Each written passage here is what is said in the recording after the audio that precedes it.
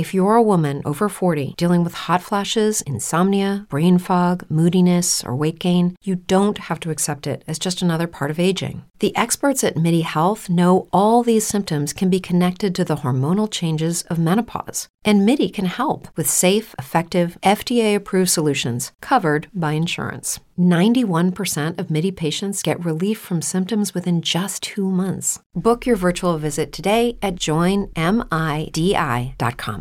Lucky Land Casino, asking people, what's the weirdest place you've gotten lucky? Lucky? In line at the deli, I guess? Aha, in my dentist's office.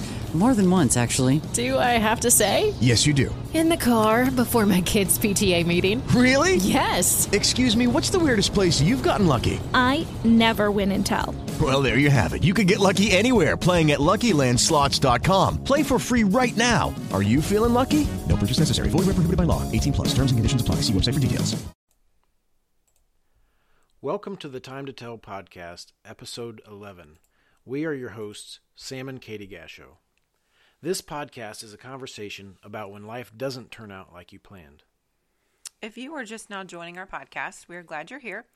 And if you would like to hear more of our story of battling cancer twice, go back and listen to episodes 2 through 5.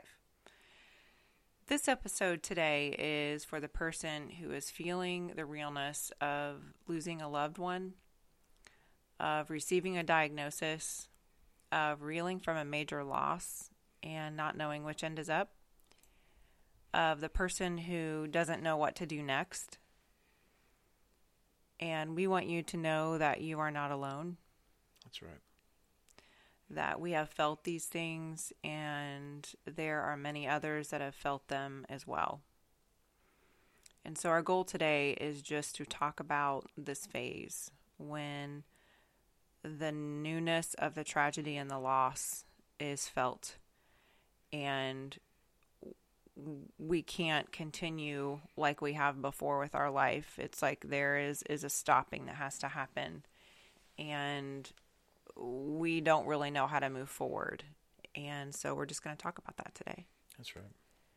And I think I just want to go back to when I received my diagnoses, or that day that you found out, or you're finding out that everything is getting ready to change in your life. And your life will not go back to the way that it was before this event happened, and what that feels like. And I remember just feeling numbness, feeling shock, feeling sadness, losing my appetite, not really knowing how to find relief from it. You know, I could go to the store and get groceries and, do the things I needed to do for my family or go to work, but it was always on the back of my mind. Still there. And feeling afraid of the future, not knowing what my future looked like, especially the second time understanding what cancer treatment is, knowing how difficult it is on your body physically. I was afraid of that. I didn't know. I had moments where I would tell you, I don't know if I can do this again. Yeah. For me, as your husband going through this, I didn't want to walk this walk at the beginning. The day we found out, we were driving home, we were in separate cars, and I just had the feeling of, we have to do this, but I don't want to. Yeah, and I didn't even want to tell people, because telling people made it real. Yeah. And I didn't want it to be real. Right. I knew we had to move forward, and that was going to come, but yeah, we didn't want to, we had to figure out how to move forward. Mm-hmm. We had to figure out how to tell people, from going from happy-go-lucky and joking around to, oh, by the way, this tragedy has just come upon us. Mm-hmm. And making the space for people to come into the tragedy with us. Yeah. There are nights when we would get together with close friends and just cry. Yep. Together. Conversations on the phone with our family where we would talk it through with them and discuss it. you and I having early morning coffees, on our couch, just not sure how we're going to move forward. Yeah. And really, literally, the only thing you can do is just one step at a time when you're in this phase. Right. When you're first finding out. You still have to get the kids ready for school. You still have to get everybody going. You still have life happening around you, but you're now dealing with this tragedy, this huge loss that you have to figure out how to deal with. Right. And we want to say that it's okay to allow yourself to feel those things, to feel the numbness, the shock, the fear, the uneasiness. All of those things are okay. And you don't have to put a mask on and pretend like you're okay when you just received really devastating news because you think that's what everyone needs from you. That isn't what they need from you. They need your honesty and your realness. And we found that to be the case for us, that we didn't have to pretend. And we really made our world small at the time too. Right. People that don't know you very well, they don't need to be a part of this.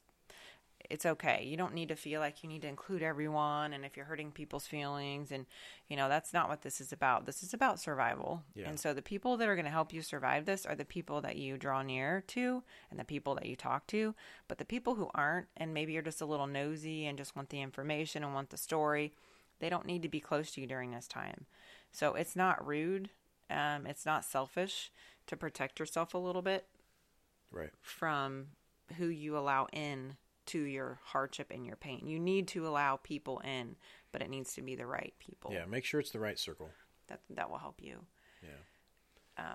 I just remember too not knowing how I was going to go through the steps I needed to go through to go to, chemotherapy, to go through radiation again. I told you, I don't know the day of my first treatment. I said, I don't really know at this point how I'm going to go. I don't know how you're going to get me in the car. Yeah. I don't know how you're going to get me in that room because I don't know that I can do this. I really don't think I can do this. I do not think I can walk in. I do not think I can be hooked up to chemotherapy again and then come home and be sick again from it. And, the day came though, and I had the strength. Right. And for me, so in having coffee, and I would listen to you say, I don't know if I can do this. I don't know if I can do this. And I had to take the role of the motivator, the one who is, yes, we have to do this. We can do this. We can move forward. We have to move forward. We have a family. I was the cheerleader, the motivator, the one to drive you for the first several treatments. Mm-hmm. And I remember the first treatment that we went to, you talked to me, and on the way you said, what are your dreams? I want you to tell me what some of your dreams are. And we just kind of talked about those because I think you were trying to get my head out of the fear and the right now to look to the future and realize there is going to be a future on the other side of this. And I think that conversation really helped me distract me, but it also helped me realize, this isn't the end. This is a really hard thing we have to go do, but it isn't the end. And also reminding me that there's a team of people that will take really good care of you when you get there. Yeah. They're going to take care of you. They're going to help you with side effects, We've described in, I think, the last couple episodes, we went and got different opinions. Mm-hmm. And so we honestly felt like we were going to the best place we could go. Mm-hmm. And that gave me reassurance and able to encourage you. Yeah. And one little part of the story, when at the beginning of my diagnosis, we didn't know that I needed chemotherapy because I was stage 1. So the first group of doctors I talked to said, we don't think you need it. If you just do the surgery and possibly radiation, you'll be okay. Well, then I had another appointment, and there are many different types of breast cancer. So the type of breast cancer that I had required chemotherapy. And so when I found that out, that was a shock. So it just felt like it was going from worse to worse. Like, oh, you've had a mastectomy, but you still somehow got breast cancer, but you probably won't need chemotherapy. Oh, wait a second. you are going to need chemotherapy. Surprise. Oh, wait, you are going to need radiation. And it wasn't that people weren't doing their job. It was just as we were finding out more about the type of cancer I had and learning more about how it presented itself and my personal situation, this is just what had to happen. Right. My sister came over. It was this time of year 3 years ago. And This time being... yeah, like right before Christmas. Right before Christmas. Yeah. And she came over and we were going to go have lunch and just kind of talk through things. She walked in the door and I was crying. You know, it wasn't, and she lives out of state. You know, I wasn't like, oh, good to see you, hugs. You know, I was crying. She just walked in and she was like, oh, you know, and just sat and we talked and I told her how afraid I was and, you know, well, so let's go get some lunch. And on the way I told her, you know, I can't go in a restaurant. I don't feel like I can handle a crowd right now, which was weird for me because typically I would have loved to do that and would have been a good distraction, but I just couldn't do it. So I got takeout and we came back home. And I didn't feel like I could wrap my gifts, so she wrapped my gifts. You know, I didn't feel like I could bake cookies with our kids, so she baked cookies with our kids. That is the reality of what it feels like when you get news like this. It does paralyze you a little bit, and it makes it hard to do basic things. And that can feel kind of scary, but it's really normal, and it doesn't last forever. It's just for a period of time. You know, once I got used to the idea and we had a plan and, you know, I was underway with treatment, I didn't have those issues at all. And I was able to engage in those things. But at the very beginning, the shock and the fear was paralyzing. And I don't know how it can't be, you know, when you learn news that is going to change your life forever. Yeah. I think the routine of everyday life helped. Mm-hmm. Mm-hmm. Getting kids here and there and when you could. Yeah. Yeah. And I really had to just take one day at a time. And I know that feels like maybe that phrase is overspoken, but it really was helpful for me to not go too far in the future and think about, well, am I going to be able to do this? Am I going to be able to do that? Sometimes it would be, you know, just... Okay, so today I can take a shower and get dressed and I can pick up my kids up from school, but I'm not going to be able to make dinner, but I can be here and help my kids with their homework, and that needed to be okay. You know, it just kind of needed to be, you know, one day at a time, and then maybe later on in the process, especially with treatment, because they were every 3 weeks, I could clean the house and cook dinner, you know, and do all that, but, you know, but there are days or get together with a friend. You know. And that was the treatment that you were going through at the time. There were I know some people that have gone through cancer treatment that they didn't stop working, you know, but for us, it was a very hard regimen of chemo. And so making dinner wasn't, and I could help with that, or we had friends that would help with that. Oh yeah. Some people don't have that option. Yeah. But you're right. They don't, but thankfully we did. And the thing was, too, is like it wasn't just during my treatment time that I needed help. It also was after. You know, I really was very depleted at the end, and I didn't expect that. So I had to go through months of the process of rebuilding and needed a lot of support in that time frame, too. And so it still was one day at a time. Yeah. Even when I was done, I wasn't sure what I would be capable of in a day physically, what I was going to be able to do emotionally. You know, some days I was paralyzed emotionally by the grief and the loss that I felt, the frustration, the anger, all of that. And, you know, so it really, I think it was just one breath at a time, one day at a time. And that was really the process that I think we had to go through. And kind of just the whole concept of accepting that this is not the way I thought my life would go. Right. You know, and settling into that reality and understanding that in that moment of accepting that reality, you don't have to come up with a plan B. You don't have to fix it in that moment, but just really accept that, okay, this has happened and this is not going how I thought. And so I'm just going to allow this process to happen and unfold. Yeah. Yeah. So it was at this point, right after your diagnosis, I personally was reeling and trying to figure out which end was up. It was at this point one morning I was reminded of a story of an army general. This general was preparing for battle. He had about 32,000 men. He was short on supplies and needed food and weapons. The enemy that he was looking at was about 135,000, so roughly 100,000 people more than he had. In preparation for this battle, this general, he began to pray. And God instructed him to invite everybody who was afraid to go home.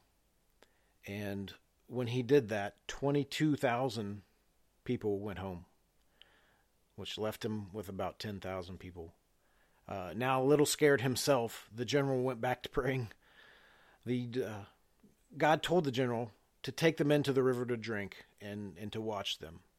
The general was told to send those home who got down and lapped water direct from the river like a dog. Those who brought the water up to their mouth were to stay. This showed the general that these men were poised and ready to fight at any moment. The general then sent over 9,700 men home, which left 300 people to fight. When the time came for the battle, the 300 men snuck out and spread out around the valley where the enemy was camped. And when he signaled, all 300 men started yelling and making all kinds of noise. When this happened, God caused such a fear and confusion in the enemy camp that the enemy started fighting and killing each other. The general and his 300 men went on to defeat the enemy in what turned out to be an amazing story. God did the fighting. This story I'm talking about is the story of a man named Gideon.